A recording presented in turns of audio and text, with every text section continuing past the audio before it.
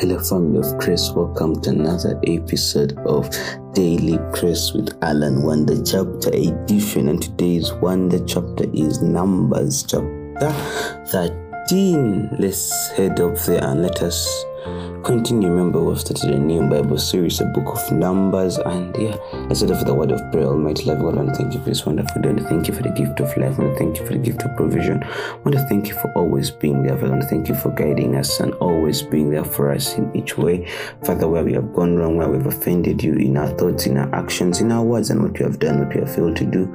Father, we ask for your forgiveness, that may you continue forgiving us. May you bless us and send down your Holy Spirit to come and guide us and be with us in whatever way, in whatever thing that we do. We always believing and trusting in your mighty name and that of your Son, Jesus Christ. Amen.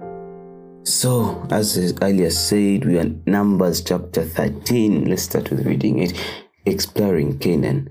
The Lord said to Moses, "Send some men to explore the land of Canaan, which I am giving to the Israelites. From each ancestral tribe, send one of its leaders." So at the Lord's command, Moses sent them out from the desert of Paran. All of them were leaders of the Israelites. The names below. From the tribe of Reuben, Shammua, son of Jakuk. From the tribe of Simeon, Shaphat, son of Hori. From the tribe of Judah, Caleb, son of Jephunneh. From the tribe of Issachar, Egil, son of Joseph. From the tribe of Ephraim, Hosea, son of Nun. From the tribe of Benjamin, Palti, son of Raphu. From the tribe of Zebulun, Gideon, son of Sodi. From the tribe of Manasseh, a tribe of Joseph, Gadi, son of Susi. From the tribe of Dan, Amiel, son of Gemali.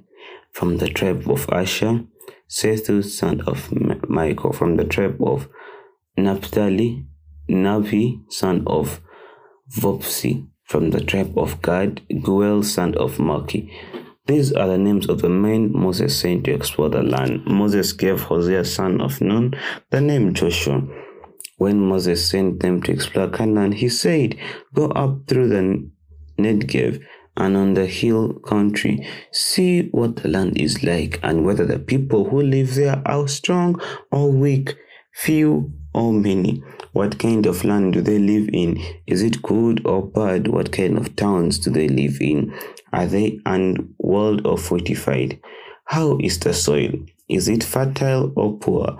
Are the trees in it or not? Do your best to bring back some of the fruit of the land." It was the season of the first ripe grapes. So they went up and explored the land from the desert of Zin as far as Rehob, towards Lebo Hamath. They went up through Negev and came to Hebron, where Ahimah, Senshia, and Tamai, the descendants of Anak, live. Hebron had built 7 years before Zoan in Egypt. When they reached the valley of Eshcol, they cut off a branch bearing a single cluster of grapes. 2 of them carried it in a pole between them, along with some pomegranates and some figs. The place was called the valley of Eshcol because of the cluster of grapes the Israelites cut off from there. At the end of the 40 days, they returned from exploring the land. They came back to Moses and Aaron and the whole Israelite community at Kadesh in the desert valley of Paran.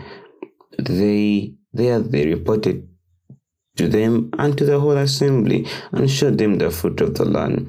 They gave Moses this account: "We went into the land to which you sent us, and it does flow with milk and honey. Here is its fruit.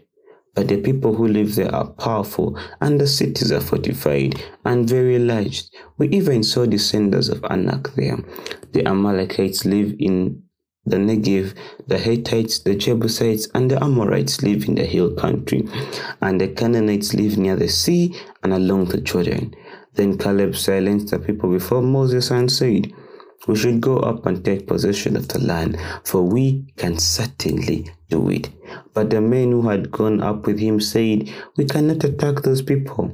They are stronger than we are, and they are spread And they spread among the Israelites a bad report about the land they had explored. They said, "The land that we explored devours those living in it. All the people we saw there are of great size. We saw the Nephilim there. The descendants of Anak came from the Nephilim. We seemed like grasshoppers in our own eyes, and we looked at them, and we looked the same to them." And that's where today's Wonder chapter ends. And today I just want to pick a very short message, actually one or two, from today's Wonder chapter. And it comes from verse 30. Now, when Moses sends these gentlemen to go and scout the land that the Lord had promised them, they go. They do everything. After 40 days, they return. They even return with a sample of the grapes. Because remember, Moses had asked them to bring a sample. And verse 30, let's listen to verse 30. Then Caleb silenced the people before Moses and said, "We should go up and take possession of the land, for we can certainly do it." I know all of you can be like, okay, where is it trying to head to? The voice that tells you that you can do it. The voice that believes in you when no one else does. The voice that will always tell you when and what to do, at what time to do. That's the voice of the Spirit of the Lord in you. Now, do not mistake it for a voice which will tell you that you can do something, but no.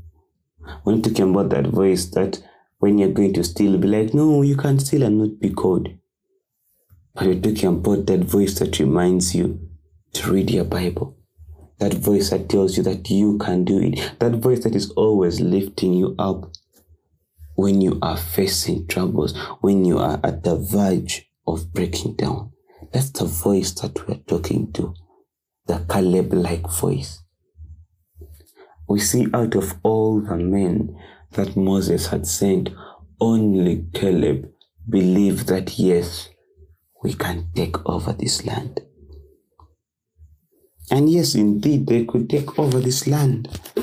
But we see his other comrades, his other friends, doing quite reverse, doing the opposite. Let's go to verse 32.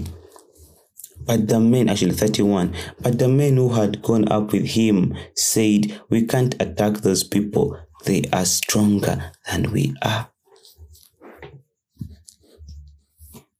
Caleb is saying, "Let's do it." These people are saying, "We cannot do it."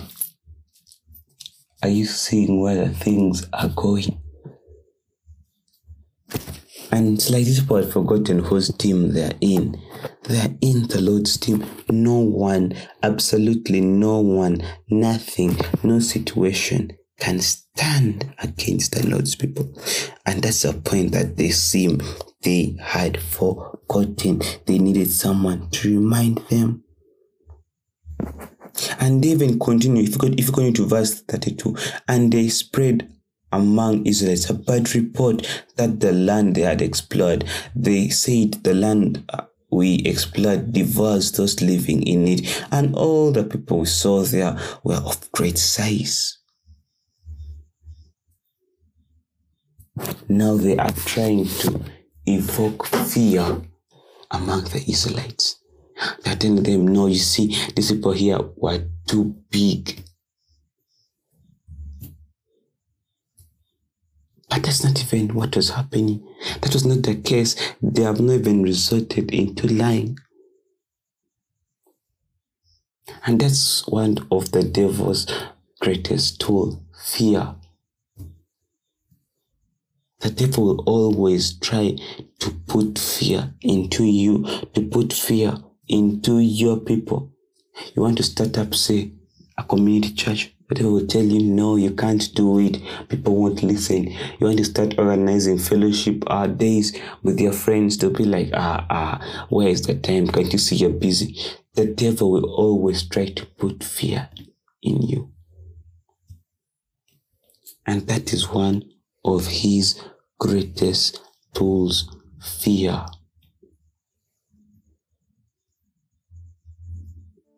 The Lord is telling us that we are his children, that he is for us, that he is always there for us, that he is walking with us, that his hands are not too short. So why fear? And these people go, if you go into verse 33, we saw the Nephilim there. The descendants of Anna came from Nephilim. We seemed like grasshoppers in our own eyes, and we looked the same to them. Look at the perspective they're taking. They're now calling themselves grasshoppers. They are reducing themselves to grasshoppers. Yet that's not what the Lord sees in them. And you see, that is the problem when we're chasing for human verification. When you are looking through the eyes of human beings, but not through the eyes of God. Because trust me, in the eyes of God, these people were not in any way grasshoppers. And even if they were, the Lord can still use them to fight and win. But because they are so blinded by fear, they can't even see their own image. They can't even see the image that they are created in. Because of one thing, F-E-A-R, caps that, fear. Get some time. Read Numbers chapter 13. Internalize it. What do you understand? What do you get? Write to us, dailygracewithalan@yahoo.com, or send us a direct message on Instagram or Twitter at dailygracewithalan@yahoo.com. We really love to hear from you. Remember, the Lord can use one word to send 1,000 messages. Almighty Father, I want to thank you for the gift of this day. I want to thank you for the gift of life. I want to thank you for the gift of provision. I want to thank you for always being there for us, Father, where we have gone wrong, where we have offended you. May you send in your Holy Spirit to come and guide us, to come and be with us, to come and show us the direction, and to always come and be with us. Father, so many times we're engulfed by the disease of fear, by the sickness of fear. But Father, today we declare in the mighty name of Jesus Christ that we are not children of fear, that we are children of light. Father, because you said that you're always there for us, and that you'll always be there for us, and that you'll always walk with us, and that your hands are not too short.